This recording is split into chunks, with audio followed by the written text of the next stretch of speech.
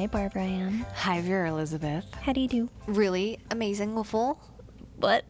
I said really amazing full. I heard that. So now do you believe I have more mouth salad than you do? My word salad always trumps your word salad.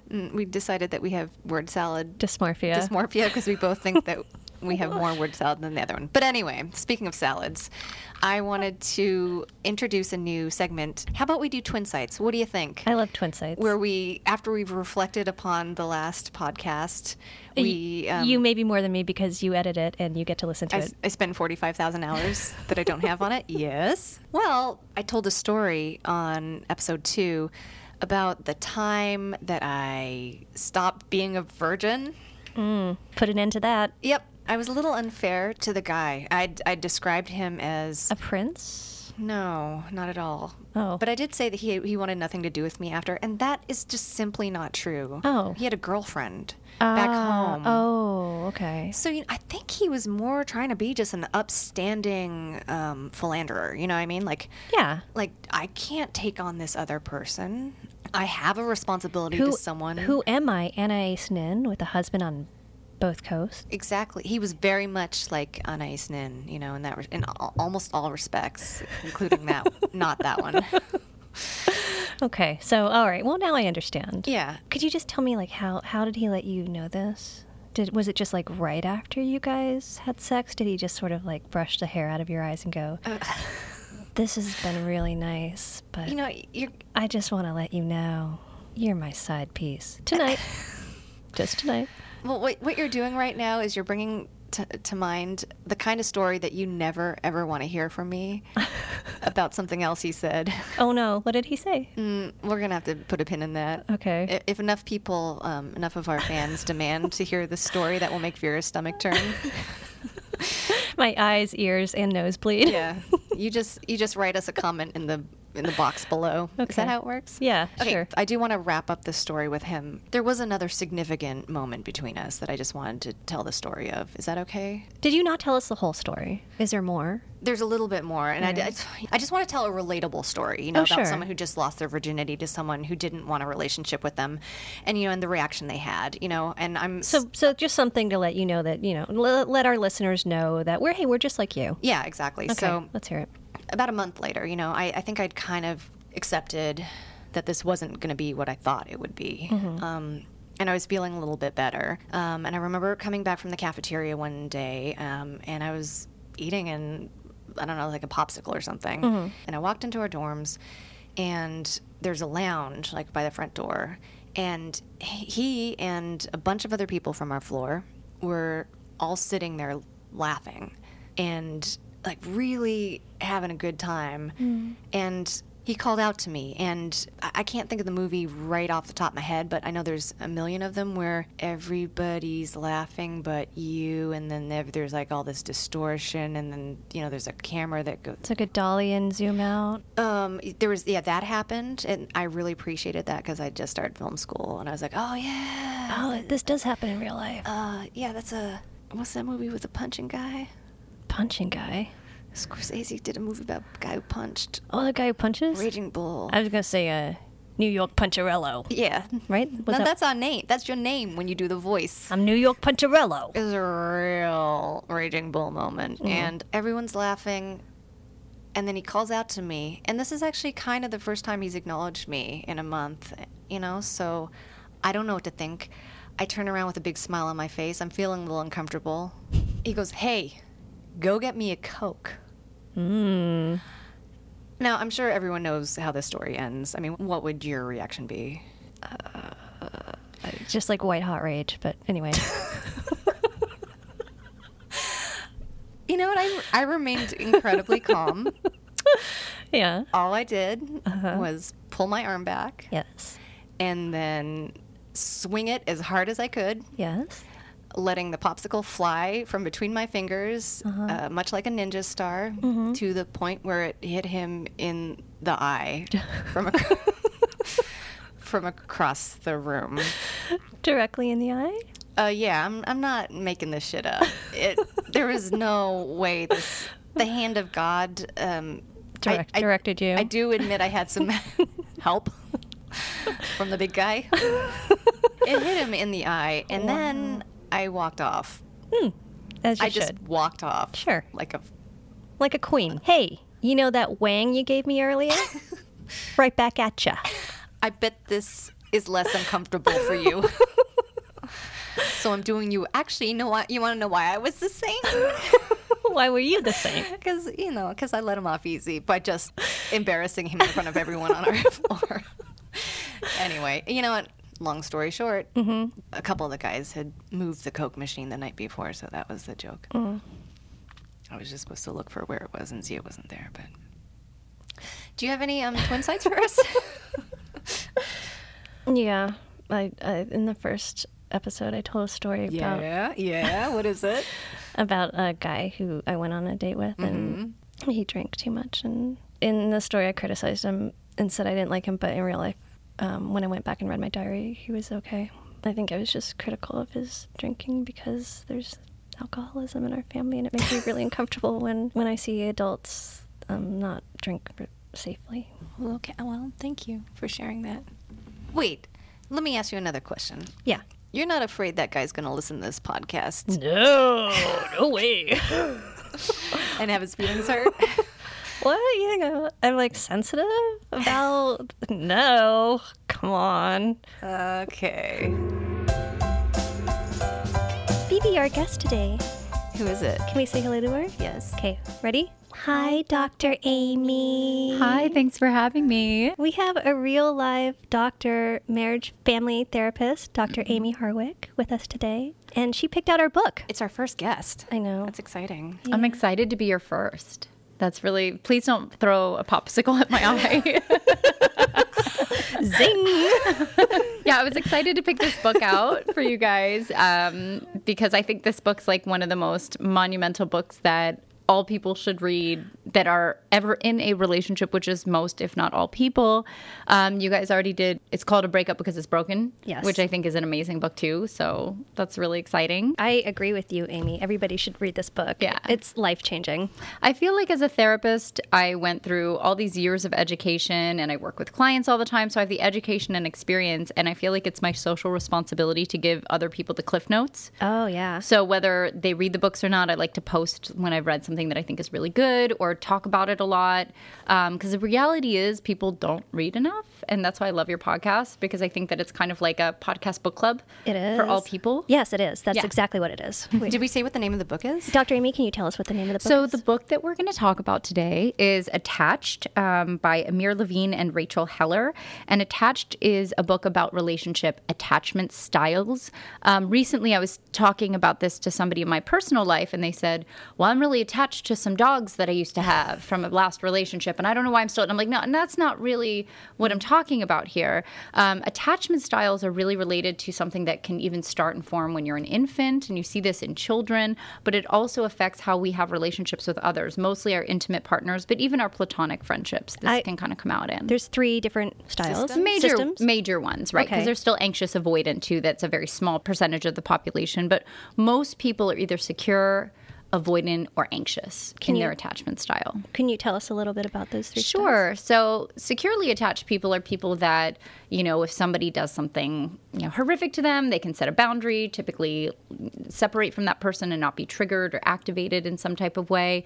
People that are open to love and relationship and can make themselves emotionally available and stay attuned or connected in relationships. And these are all very general things that I'm saying here. I mean, there's science, books, journal articles about attachment studies. So this is like the very brief cliff notes. Anxiously attached people are very triggered, or I like to say activated, by the idea that people are going to leave them. So this is real or imagined abandonment. So if somebody is dating somebody else and they're like rejecting them and ghosting them, obviously that doesn't feel good for anybody. But somebody who's anxiously attached might feel more triggering, more activation, more distress, and then might act on that and be reactive. And sometimes that's not even based on something that you might call reality, right? Right. So it's real or imagined. Okay. So if the real things are happening, the person might be in more distress than a securely attached person.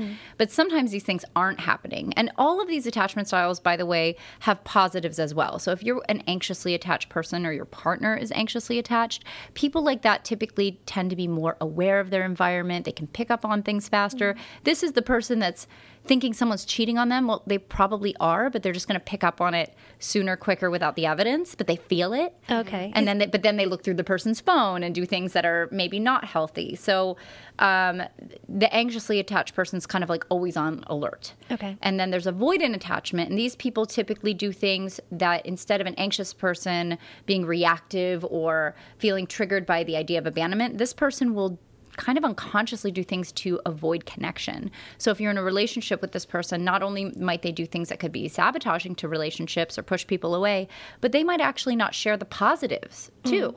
That will bring you closer together. So this person might appear selfish or narcissistic, but it might actually be their attachment system and not narcissistic personality disorder. I see. So, and these are, that you have extremes of these styles, but then people also have flavors of these styles too. And that's more common of what you see. But there are people on a whole spectrum there. And people can improve over time, but no one's going to be the worst avoidant attachment person and then become anxiously attached. That's very unlikely.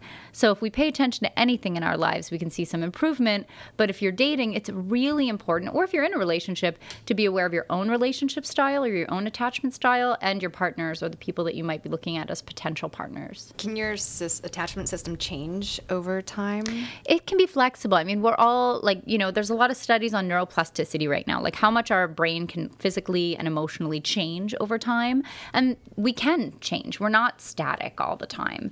However, it's not going to be extreme change. So, I've definitely dated quite a few people that have very avoidant attachment styles. And I think that the hopeful therapist in me is like, if I'm supportive, maybe I can teach them and give them books to read. And through this relationship, they can learn. Well, yeah, through relationships, we can heal and learn, but it has to be intentional. So a very avoidant person won't be minimally avoidant very quickly.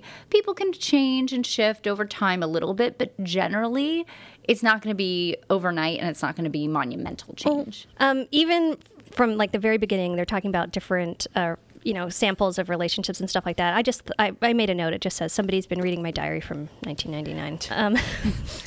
I was textbook anxious, and my boyfriend at the time was textbook avoidant. But one of the most interesting things I read, I thought, was here we go. On page 159, it says the Emotional Counterbalancing Act, and this is on a page about the telltale signs of anxious avoidant trap. It says if you're avoidant, you often inflate your self-esteem and sense independence in comparison to someone else. I wonder if somebody who's really avoidant would even want to change being avoidant, because if you have no. usually, I want to say let's all be hopeful, but usually not. Especially the older somebody is, the less likely that is to happen. Here, this turn your textbooks to page 159, the Emotional Counterbalancing Act. So inflated self-esteem and wanting independence. So you see this a lot. If you didn't read this book and you were not familiar with this theory, you might hear this a lot from people, and oftentimes it's very gendered, but not all the time. So it's not always men are avoidant, women are anxious, but a lot of times you do see that. Mm-hmm. But you hear these people saying, I just want freedom. Yeah. Well, what do you mean by that? Well, I don't know. Yeah. I just want to make my own decisions. But even in relationship dynamics where nobody is telling them how to make decisions or restricting their freedom, but the person just has these vague comments and philosophical ideas about freedom and choices, but really it's more about their attachment than it is about the relationship. So here it's saying this sense of independence. I need my independence. I need to go on a trip by myself, or I need to, do this thing on my own. And sometimes, yes, that is important and healthy for people, but is that because you want your autonomy within the relationship and you want boundaries, or is this a way to create a wall and some distancing from your partner? Well, yeah, it's almost like you need that partner there to make you feel that you need more independence. It triggers people. So Are these people doing this when they're single? Or is this when they start getting in a relationship that gives them the signs and symptoms that, oh, this is a serious committed relationship, and then they start acting like this. I would say it's that, right? Right. And that's when you see the avoidant attachment being triggered by that type of person. And if somebody is aware of this, like, maybe what I'm doing right now is actually an avoidant strategy to create distance so I don't have to get close. I mean, I think most people would go, I'm not, it's not that they're avoidant. They have high self-esteem about that, you know, and they see their partner as needy, and that makes them feel even better about themselves. There's also that, like, people calling it commitment issues, which is kind of this detached way of, like, it's a lot less vulnerable than understanding or even caring that you might have an attachment issue. But, like, hey, I got commitment issues is used as an excuse a lot, right? And it's like a culturally common term, like he had a problem with commitment. Well, wait, what does that mean? Does that mean he's like dishonest and cheating? Because that's not commitment issues, that's dishonesty. Yeah. Is it avoidant attachment where they're creating distances so they don't have to be attuned to a partner?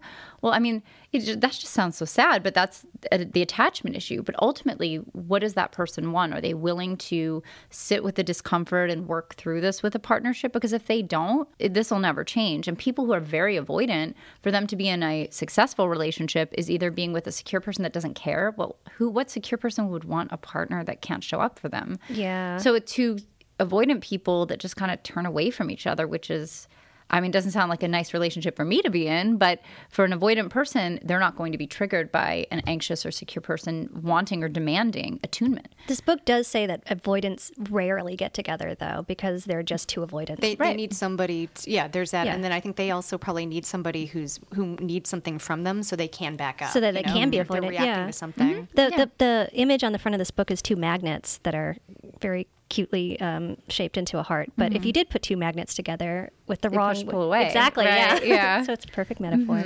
Yeah. I asked about the changing over time because I think my reading through this book, I can kind of identify my own attachment system having changed over the years. Yeah. And then thinking about various relationships. Like, I think I started out pretty secure. I think the first couple relationships, like I mentioned, that was not a relationship, but, you know, having sex for the first time with somebody who rejects you, I think triggered an anxious attachment system for me. Yeah.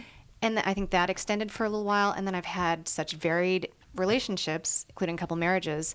At this point, I would say, just listening to myself talk on these podcasts, that I'm more in the avoidant. And I say that because I'm reading through this book, and it struck me as like, what? So the goal is to have a relationship where you stay together for a long time? Like, that doesn't necessarily ring true with me. You don't see it as you just cutting off people who are incompatible, because the authors talk about that a lot, about... But that's also, there's a boundary thing there too. You're at a different life stage, like being a parent, having a home. Like, when you're more established and you've been through bad relationships, you start realizing what works and what doesn't work for you too. There's that, yeah. Like, are you running if there's a securely attached partner showing up at your door that shows you they have all the material in them to be like a available, kind, together, solid person, are you then running from them? It says it in this book, and we're also in a city where I think this is more prevalent, that as you age, a lot of the people who are secure are with a partner because they're secure and they get snatched up. So the people that get thrown back in the dating pool are typically avoidants, because the anxious people will then quickly seek out another relationship. So they're typically not in the dating pool because they're seeking. The secure people are taken most of the time. So the dating pool is disproportionately avoidant. So you might not be seeking out avoidance, but that's just what's on dating apps. I read that. I read that they Yeah. cycle back into the general dating population So because it's they... disproportionately Yeah. high. Oof. Yeah. Jeez. The other thing that this brought up for me is a couple relationships, you know, in the last, say, decade or something. I've looked at someone and thought, like, oh, you're someone who, if I need to get out of this, I can get out of this. You know, like I recognized in myself that I'm just not willing to. It's exhausting being in a relationship that. Well, that sounds, like there's some fear there that, Yeah. if I need to get out, I can get out. And so I'm choosing a partner that seems easy for me to walk away from. So that makes me think I'm avoidant. That sounds somewhat avoidant, but it doesn't sound like you're becoming attached or becoming in a relationship dynamic and then doing things unconsciously to sabotage it. No, I hear you that's picking definitely partners that maybe like, this person's not a great fit for me, so this will be easier for me not to like jump fully into. Yeah, I think. Yeah, so it leans more towards that, but I'm not hearing it being Well, that's positive. Listen to Dr. Amy. She's a doctor. But also, we all have our different goals. I don't know, I haven't read this book in full for about a year or so. But there is a bias in a lot of relationship books that emphasize that you just should be in a relationship or marriages should stay together. And I think that can be really dangerous too, because in our lives, we're going to have so many different types of relationships. And it's not failure if relationships end. If things end in a way that works better for you and is healthier for you, I think that's very positive. So I think the goal is always to find a healthy relationship or relationships in your life and recognize when they're not the best thing for you and be able to close the door and walk away. So the goal isn't like find your forever partner, because that's really unrealistic and will set people up for a lot of problems. Can I ask a question that's a little off topic? It's an opinion question for both of you. Did you guys see the proposal recently? It was the viral proposal where the guy animated himself and his fiance or would-be fiance into a Disney cartoon. I would feel very violated if somebody turned me into a Disney cartoon. No, I didn't see this. Okay, I'm going to describe it really quickly. Okay. There's a little rented theater, and it's a man and a woman, and they're watching her favorite animated feature film, which is Sleeping Beauty, and then they get to a scene, and all of a sudden the characters turn into the man and the woman, and the man starts to propose to the woman in the animated cartoon, and then the cartoon throws him a ring box, and he catches it magically, and then he proposes to his fiance in the theater. Turns out the whole theater is their friends or whatever, and it's this incredibly elaborate proposal. They've been together since high school, so I'm going to do the math on that and say they probably met when they were 18 and now they're in their late 20s, and they're going to get married. And nothing has made me more uncomfortable than watching this or considering what their lives are going to be, because they've been together since they were. Yes. Lack of experience with other partners. And oh, by the way, you went viral, so everyone's watching you. And it's so like this extravagant thing. But it's everybody's, all the comments across the board are, oh my God, how romantic. And she said yes and whatever. But well, good. Yeah, no, thank God. But I look at that and go, oh my God, you guys are high school sweethearts. And you're going to get married? Like, that is... I mean, that could work out. Just like you could have a one-night stand that could be your forever partner. Or maybe you never forever partners and you feel totally fulfilled with a series of very wonderful, kind relationships. But there's no one path. Sure. And as much as I hope this works out for these people, it may or may not. We don't know. Yeah, but I wish them the best. I don't view that as romantic. I think we have to be so careful on what we view as romantic. Yeah. And romanticize what we romanticize. And by reposting things like that, it's really romanticizing men making extreme gestures to women and putting them on the spot without their permission. The idea of proposing as a surprise to me sounds like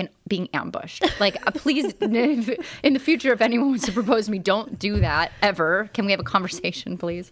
I think culturally that's not a romantic notion. Because it takes the power away from a woman and puts all this pressure on them in this like romanticized male-female proposal dynamic. But I see just so many comments, so many people respond to that in a very, very positive way, and they do see it as a romantic thing. I do not. Is there an age range to these people that are responding? I don't know.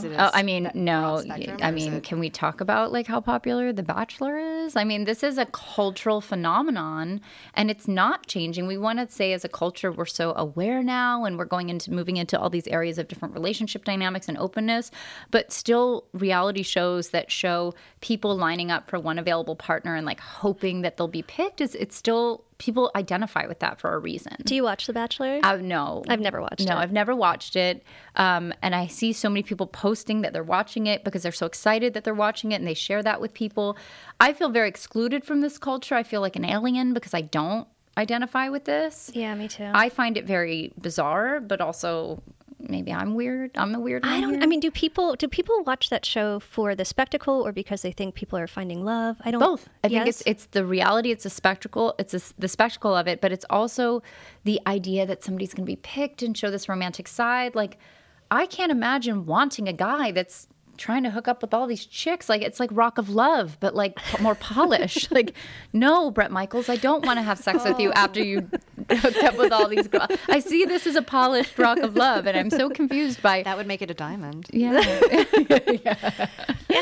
Yeah. But it's the cultural idea of what's romanticized can be very problematic and give us these false perceptions of relationships. And I think that this book is really looking at, let's strip these cultural ideas away and really take a look at something that's more scientifically based. Because if somebody is avoidant, you can't love them into being securely attached. That will never happen. Yeah, I love that it's written by, I guess, a doctor and what is an MA? A master's. I don't know what they have a master's in. Of psychology or something like that. It's written from a very scientific standpoint. I kind of like it as compared to our last book in that it's so straightforward and there's no pop culture references. There's no. The breakup, because it's broken, feels like a friend. And that book was sent to me. I went through a breakup, oh gosh, maybe 7 years ago, with a musician who had a butthole tattoo. And so one would imagine the breakup would have been pretty obviously like clear, and I wasn't sad, but I was still very sad over this breakup.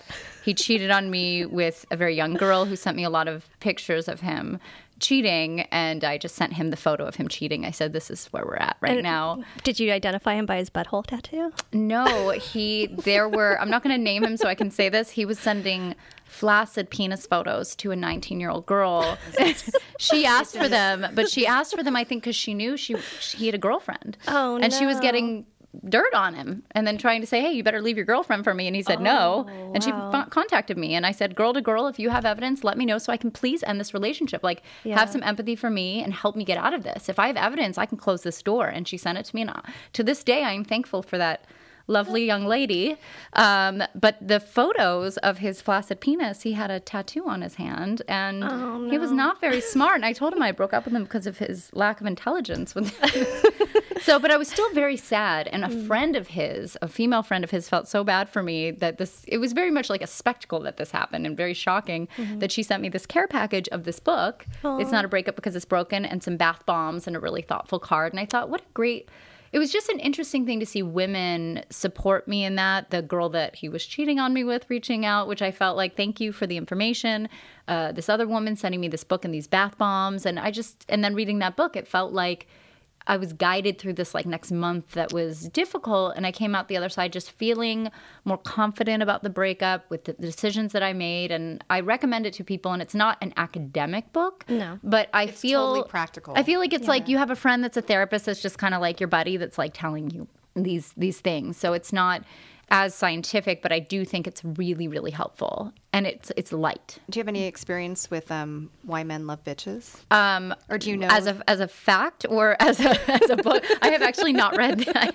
I have not read this book. I mean, I can go on about that idea, but I actually don't know about the book itself. My to-read list, my Amazon list of books I want to order is literally hundreds. Well, go ahead and put this at the very last. Yeah. Because it was not worth it. Attached is one of the ones that I recommend all people to read that are dating or in relationships. I think it's one of the best books. In fact, I recommended it to a girlfriend of mine. I think she's a paralegal. She's maybe in her early 30s. And she's constantly with these guys that just treat her so bad. And she's pretty and she's cool. And, she's like a Star Wars cosplay girl, but she's super smart, has a degree, and she saves her money responsibly. I'm like, you're a catch across the board, this girl. And but I saw her really displaying some anxious attachment behaviors and choosing these very avoidant men that just treat her terribly. And I said, please read this. This was, I think, 5 days ago. She's already gotten through the whole thing on Audible, and she's like, my whole perspective has changed. Yeah. I feel like I just woke up. I also like that the book it doesn't really focus on what your childhood was or anything other than... Well, it talks about infant attachment styles, and there has been some new research saying that like that infant attachment style may or may not be related to adult relationship attachment style. I think it very much is related. I see a very disproportionate amount of people with anxious attachment that are adopted or were in foster care. And that sounds almost obvious, but even regardless of their experience. So people I know that were adopted as infants that grew up in a very great family, a very good upbringing, very much show very similar anxious attachment behaviors as people I've worked with that were in the foster care system and had a lot of abuse and neglect. So it's really interesting, the correlation between early infant experiences and neglect and abuse and the need to attach that didn't create. But that being said, that doesn't mean that has to have happened to you for you to be anxiously attached or avoidant attached. And so, but it does go into, whether your partner is cheating and you're realizing they're distancing and that's from their avoidant attachment, or they're just avoidant and kind of coming off like a jerk. If you are anxious, that will never work for you. Yeah. Like if you are in a marriage or a long-term committed relationship as an anxious person with an avoidant person, you are signing up for a lifetime of discomfort. And if you are choosing that, there's ways you can cope with it. But that's what you are signing up for, and you need to be aware of what that dynamic is. Reading this whole book, I felt so calm because they talk about it so straightforwardly, and they talk about compatible. It's just a fact. Yeah, these are two different types. They are not compatible. If you are going on if you're early on in a relationship with somebody and they're exhibiting these, you need to understand that you're not going to get what you need, And one of my favorite parts is that they talk about, like, if there's a conflict, an anxious person, as I was in my last relationship before I got married, I constantly felt anxious, and I would avoid stating my needs because I was afraid that the reaction would be bad. And that's why, I think that's why the relationship lasted like 5 years, because I never just went ahead and said, I really do need to know if we're going to get married or whatever. In this book, they talk about, like, hey, if it's early on, ask this question. It doesn't matter what the answer is. You can tell by their style of answering whether or not you guys have a future. I think that's so hard to do, though, when you're younger, because you feel like you're putting your worth out there. So if you ask him, are you ready to get married? And he says no, as a young person, you're probably going to go, it's something about me. And that's so hard to hear. But this book says very straightforwardly, this has nothing to do with your worth. You are gauging whether or not this person is compatible with you. It takes it completely off of your plate. It does, yeah. And even if it still hurts later, you can go back, and if you have this knowledge, reflect and say, well, I did see this thing early on, and that does make some sense. This isn't something out of the blue. This is something that I was aware of, and I chose to kind of like still move forward and see what was going to happen. But you know what? This is right. This is just not going to work. And you can't make something work. You really, with relationships, cannot keep shoving a round peg into a square hole. So I think this is a really great way to kind of like use a more logical scientific base for how you're looking at relationships, because we do look at them through this romanticized emotional lens. Look at, again, like The Bachelor, look at our media that we're exposed to, or these viral videos. We look at things through this romanticized idea. And when we romanticize things, all the logic and science goes out the window. Yeah. And I mean, I look at things very logically to the point where it's kind of problematic. I'm like, did you know that facts show? Please read this textbook. And how does it affect your relationships? I usually give a lot of homework, and so you're the people that you're dating. Yes. But it is, and then I use my therapist. I'm not becoming people's therapist, but I was recently in a short-term dating dynamic, and there was like some distancing stuff that came up, some like just not talking to me for a day or two for no reason. I said, this feels like avoidant attachment distancing. And I said, you know what, let's just come together and turn in and talk about what's feeling so uncomfortable, because we didn't really have an argument. You're just acting really distant. I'm a bit confused at this behavior. And he said, you just sound really desperate now. And I'm like, That's the reaction. That's the reaction you want, though, because now you can. And I know that. So when I heard this, I just, red flag was like waving. And I'm like, and I was just so sad, because it wasn't like maybe 20 years ago where I would say, oh, no, I can just fix this. And I just need to take all these actions. And then if I take these actions, then it will be all better. But the sadness was more about the revelation that this is he's really avoidant and he's not insightful.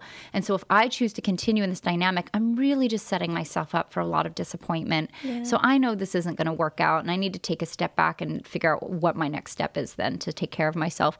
But when I'm in these situations with any type of dating dynamic, why would I not use the words I know? And then, of course, the person might say like, well, you're talking in your therapist voice. I'm like, well, I'm talking about attachment styles. I mean, I can change it and be like, you're commitment phobic, but then I'm using pop culture terms that are actually stigmatizing and not fair. You mentioned protest behaviors, and I also want to go into a few other things that are really common in avoidance. There's a concept called the Phantom X that I refer to a lot. Yeah. And I really like this concept. I don't know what page it's on. If you find it, let's call it out so readers can get their copies and look. But the Phantom X is this idea that is very common with avoidant attachment style people, where they'll think about, let's say, where the name came from, an ex in their past that's just kind of better than you, that page 124. If they were still with that ex would be doing this better, or maybe they're more attractive or more interesting. So they reflect on this ex that they may or may not still have contact with. But what that does is it detracts from the relationship that they're in. So it pulls away from the closeness of their current relationship with this idea, because it's always an idea.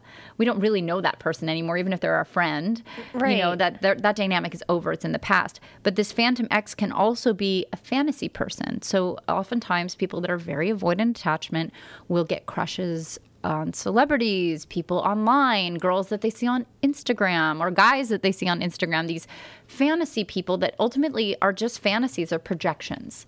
It's more about what they're projecting into that person too, right? Right. But it's this idea that takes them out of their intimate dynamic and into this fantasy world, or the fantasy dynamic of what other relationships could be or would be. But I mean, a fantasy cannot call you. A fantasy cannot tell Right. you what they need. Exactly. But the person, it's a distancing strategy, because if they didn't have this fantasy idea of this person, place, relationship dynamic, or whatever, they might actually be in tune or attuned to their partner. Right. But this idea pulls them out of that. And you see that a lot with people that might go to strip clubs a lot, or engage with certain types of like sex workers, like cam girls, because the fantasy to them is so important. And that fantasy distracts them away from the real intimate connection that's going on. And not like saying those things are bad. I think that I'm very pro sex worker, and we have to be very aware that things like porn and cam girls and strip clubs are fantasy entertainment experiences. I know there's nothing that makes me sadder than hearing a guy say that he doesn't want to give money at a strip club because he doesn't feel that girl really likes them. I mean, they don't. They Like, don't. They don't like you. It's their Sorry. job. It's their job. They have rent to pay. They There's have rent. multiple people I've been in relationships with that have actually said, and all of these people are also very avoidant, strippers are just girls that love to party and have sex, and like I'm just there to hang out with them and give them some money. And I'm like, oh my gosh, no, this is their job. They're and very good actresses, is they're what they very are. good at the fantasy, and like good for them, but like they're not girls that are cashing in on their love for partying and showing you their vagina. They just can do this, and they're good at it, and they're good at the fantasy. It's a fantasy projection. Even a lot of strippers that I've worked with, or dancers or sex workers in my practice, a lot of them talk about how they're not even performing a lot, but that it's the talk, the and the talking, and girlfriend the idea, experience, the girl, the attention, the validation. So, but that's all the fantasy. They're creating this validation fantasy, which is fine if a guy like says, hey, or a girl, whatever, I want to feel this fantasy validation on a Friday night. But instead of saying, hey, I want to go get a lap dance, like, I want this fantasy validation. I'm going to pay my $50 for it. And then I'm going to say, that was a nice fantasy. And now I'm going to go home back to my real life. But that's not what people say. We have a friend who works mostly in clubs, and she says the majority of her job is just talking and listening listening. But listening it's the fantasy. It's the fantasy that Yeah. someone cares. So it might not be the sexual fantasy, but I see that idea a lot with this phantom ex concept with typically male identified people that are also avoidant, is that they tend to really gravitate towards like the strip club environment because it's fantasy. Yeah. So avoidant people, male and females, do gravitate more towards like fantasy concepts, ideas, and people because it detracts them away from the actual intimate connection. I hadn't thought about it in the terms of crushes before. That's really interesting. Yeah. But yeah, I think social media really helps to make that grow. Right. Because you're watching people's lives, and you think you're watching what their lives really are. You're projecting on their projections. You're projecting on them, and then they're also shaping what their personalities are in a way to draw you in as well. I mean, everybody does that. You don't want to present a bad side to yourself. And maybe you can even interact with them a little bit. You leave a Yeah. comment and they put a heart next to it, and all of a sudden this person's your friend, or There's so you the think. fantasy validation, the Yes. heart. That's Yeah. and that's something that happens so much. And I've been in dating dynamics where I've seen that happen. The person leaving hearts for others, or other people leaving hearts for them, and them thinking this person's so great and wonderful. But that all that does is cause people to turn away. So, I mean, it's really very simple. When you're in a relationship and things feel sticky or uncomfortable, one way to succeed in any relationship, regardless of your attachment style, is to turn in. The way to sabotage your relationship is to turn away. Everything that you've been saying, like I can glean a little bit from each thing. Like, I have crushes. I've had crushes all my life, And well, people have crushes when they're in relationships too, but is that distracting you from actually being close to the person that you're in a relationship with? The crushes start when that person I'm in the relationship with starts to exhibit behavior that starts to push me away. So that's my reaction. Instead of getting out of it, I start projecting better qualities onto other people. Yeah. Uh-oh.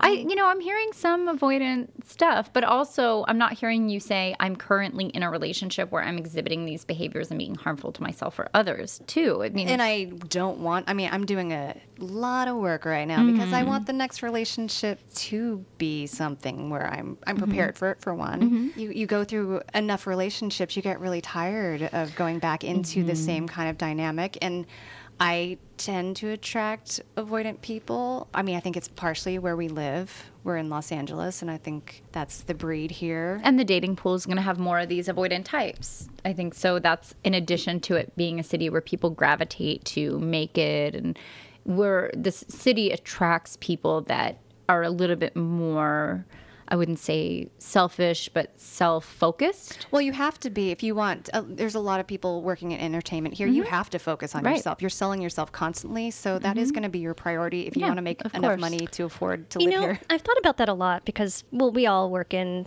the entertainment industry in some ways. Dr. Amy is also a fire eater. I don't know if we've mentioned that. I'm kind of retired now. Semi-retired. Well, we're Yeah. semi-retired luchadors. You're semi-retired fire eater. Yeah, but we've yeah. we've all had experiences in entertainment. But I've met a fair number of very successful, like let's say, comedians and actors, and there's a bit of the sociopathy to them, and that's a common trait in like CEOs, for example. But when you're an actor, you're like the CEO of you. Yeah. Yeah, know? it's actually not sociopath behavior. Like narcissistic personality disorder also exhibits a lack of empathy to others, even if it's not extreme. And Yeah. we throw these terms around a lot. I mean, I hear it all the time from clients and friends. That guy's so narcissistic, NPD or borderline. But the reality is, a good amount of people have narcissistic personality disorder, more than some other thing, like more than a sociopath, which is antisocial. Oh, okay. But there are a higher prevalence of people that are like doctors and lawyers that are leaning a little more to the narcissism because they have lack of empathy. And if you had high empathy for the type of environment that you're in as a doctor, as a lawyer, you would be destroyed yeah. every day. Yeah. I think I'm a Phantom X for somebody. I think I've just figured that out reading this book. I had a relationship with someone that was very tumultuous.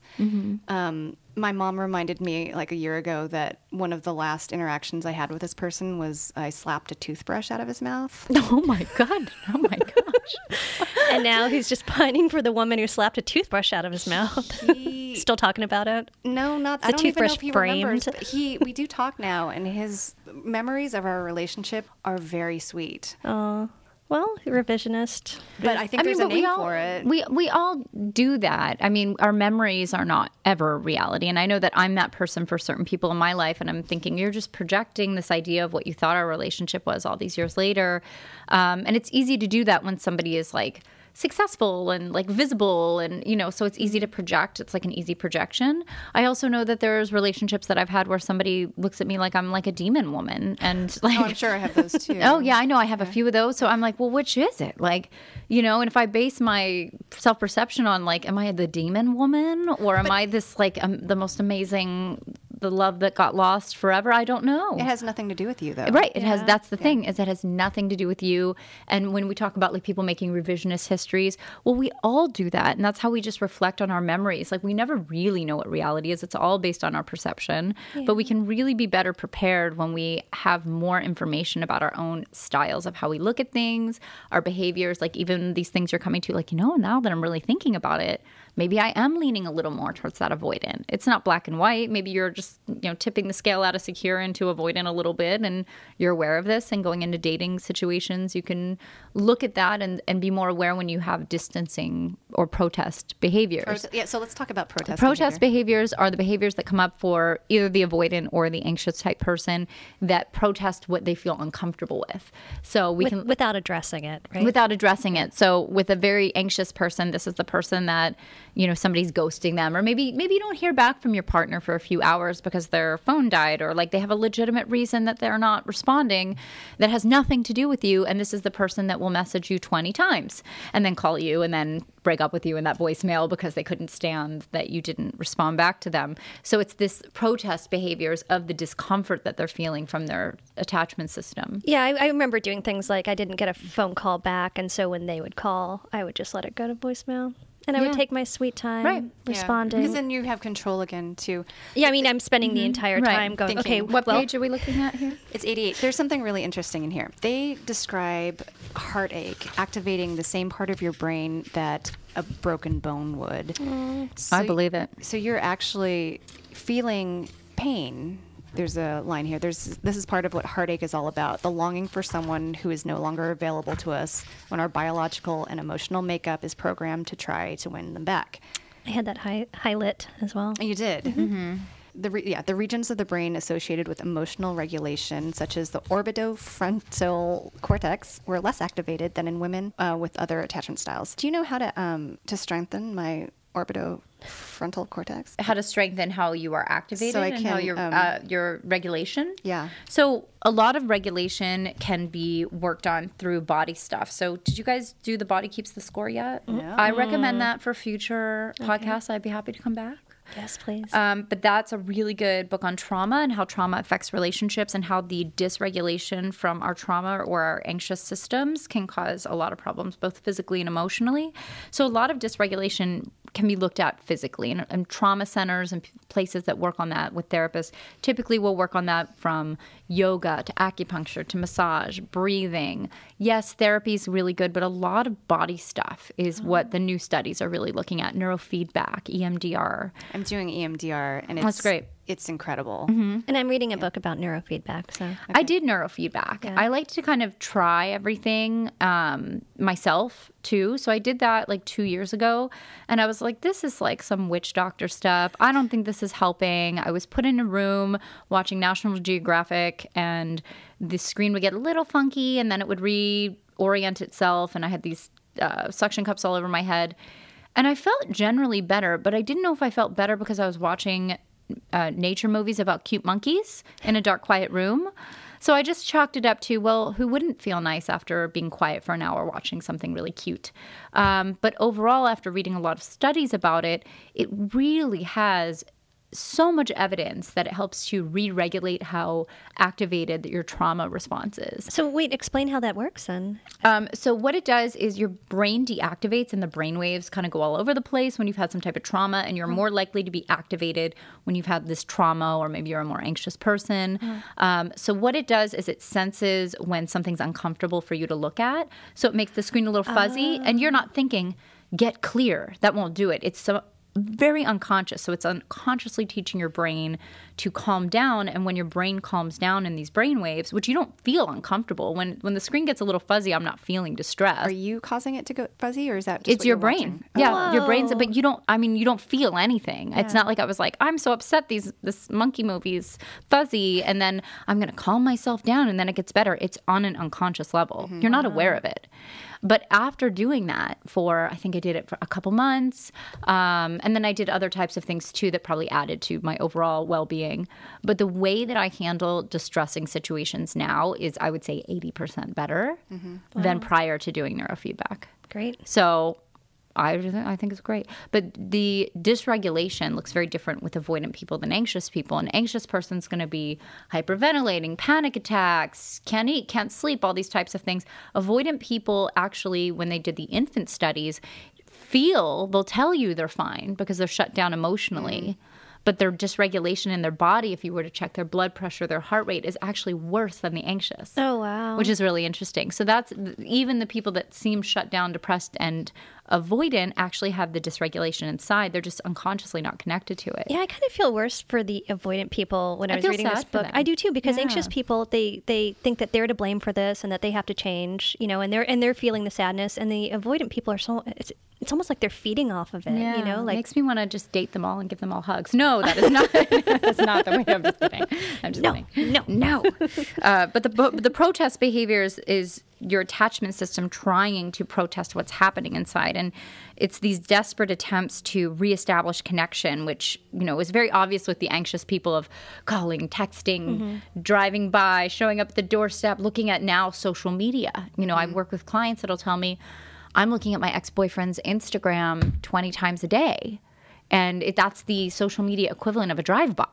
Back in the 80s and 90s, people would drive by houses and be like, their car wasn't there.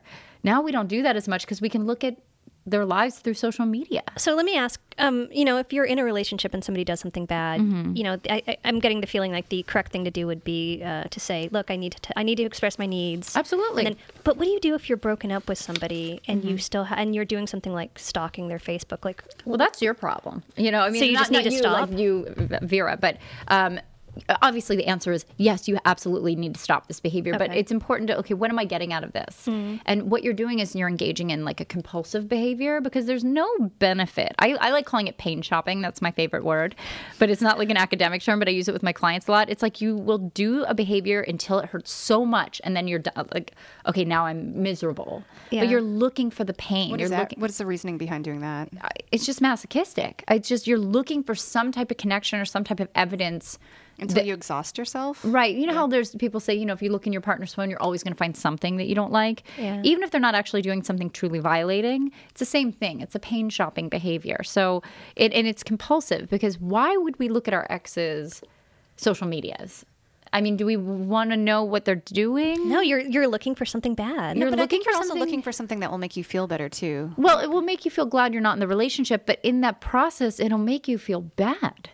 So you're feeling bad and then like, well, glad I left so-and-so because look at them. Or maybe you don't see anything bad and then you just kind of miss them and then you feel worse and then you want to look more. Yeah. So it's just kind of never a good idea. It's not a good idea to do that. I agree with that.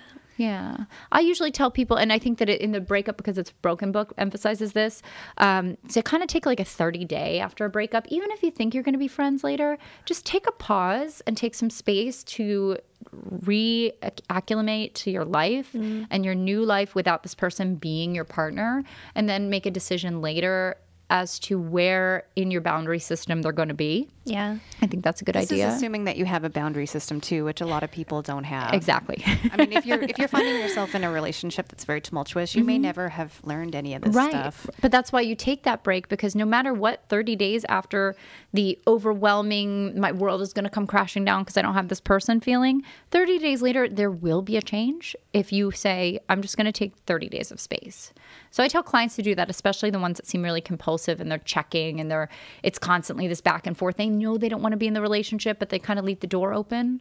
So 30 days later, you will feel different because your oxytocin is going to be different. You're not having that sexual chemistry and reactivation and the attunement that's happening when you're close and you have the reinforcement, whether it's from sexual or just touch or closeness.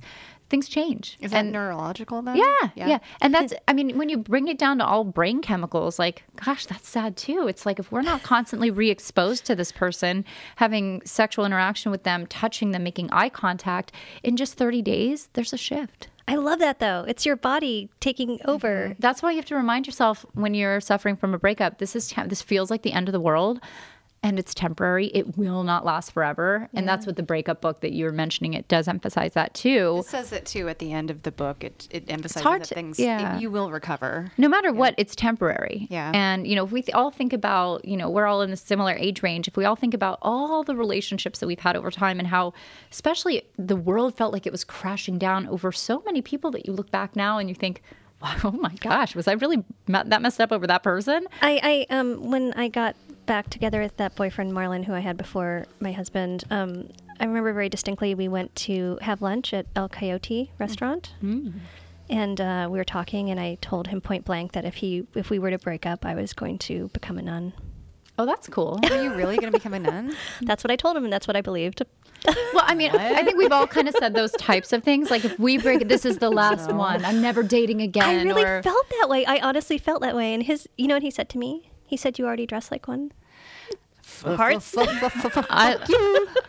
think that's a compliment. I think nuns are pretty stylish. They are, but I mean, this is before I became, got into burlesque and stuff. Okay. So you could be a sexy nun. That's cool. Is there any other kind? Really? I know, right? I mean, that's my thing. So that's right. You had like 17 nun costumes that you had to get rid of. So many. Well, no, I had 20 to 30 Catholic schoolgirl costumes, but I had several in the classroom. Right? Yeah. Forever when I used to do like all these dance jobs and things like that, I had to outfit all these people. And now when I have clothing purges, it's a lot of like the leftover costuming. Not so much now. I just keep a few things in case there's a costume party. Just 10 to 12 nun costumes. I have one nun costume, just one, but I probably have about 80 rosaries. So, I collect them if anyone wants to send me a present.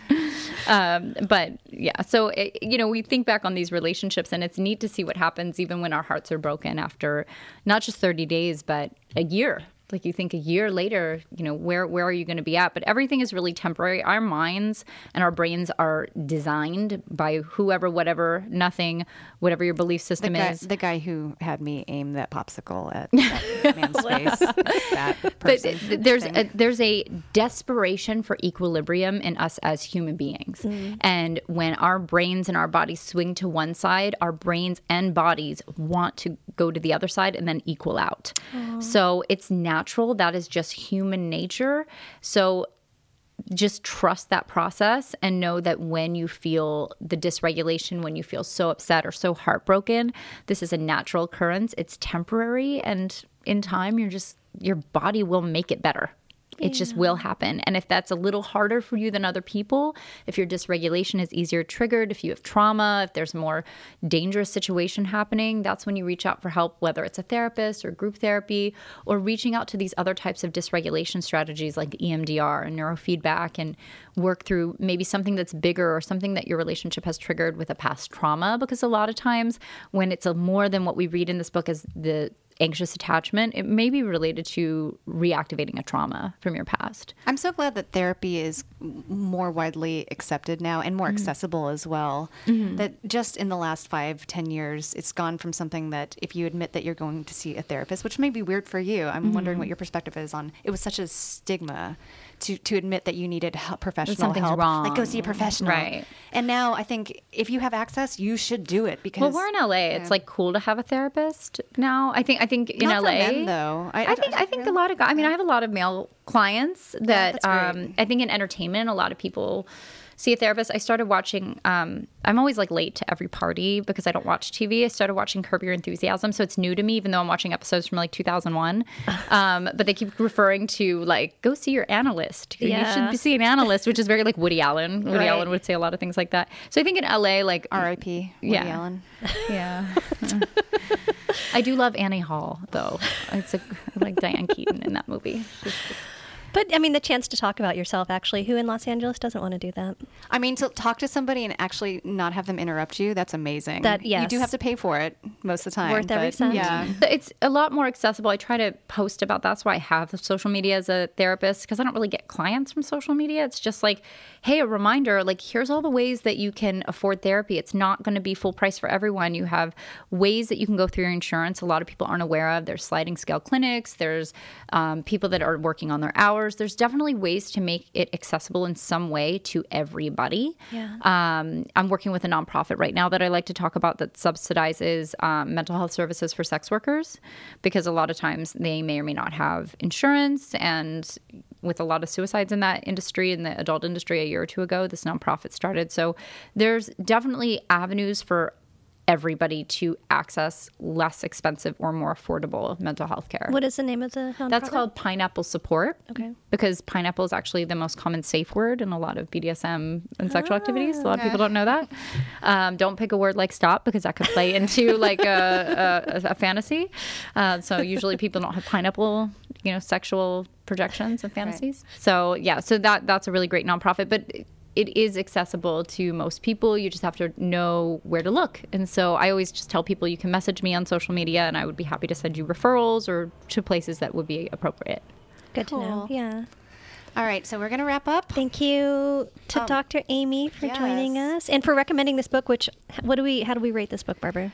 I would say 0 impacts to the face. We like it that much. 0 out of 2 impacts to the face. Success. Yippee.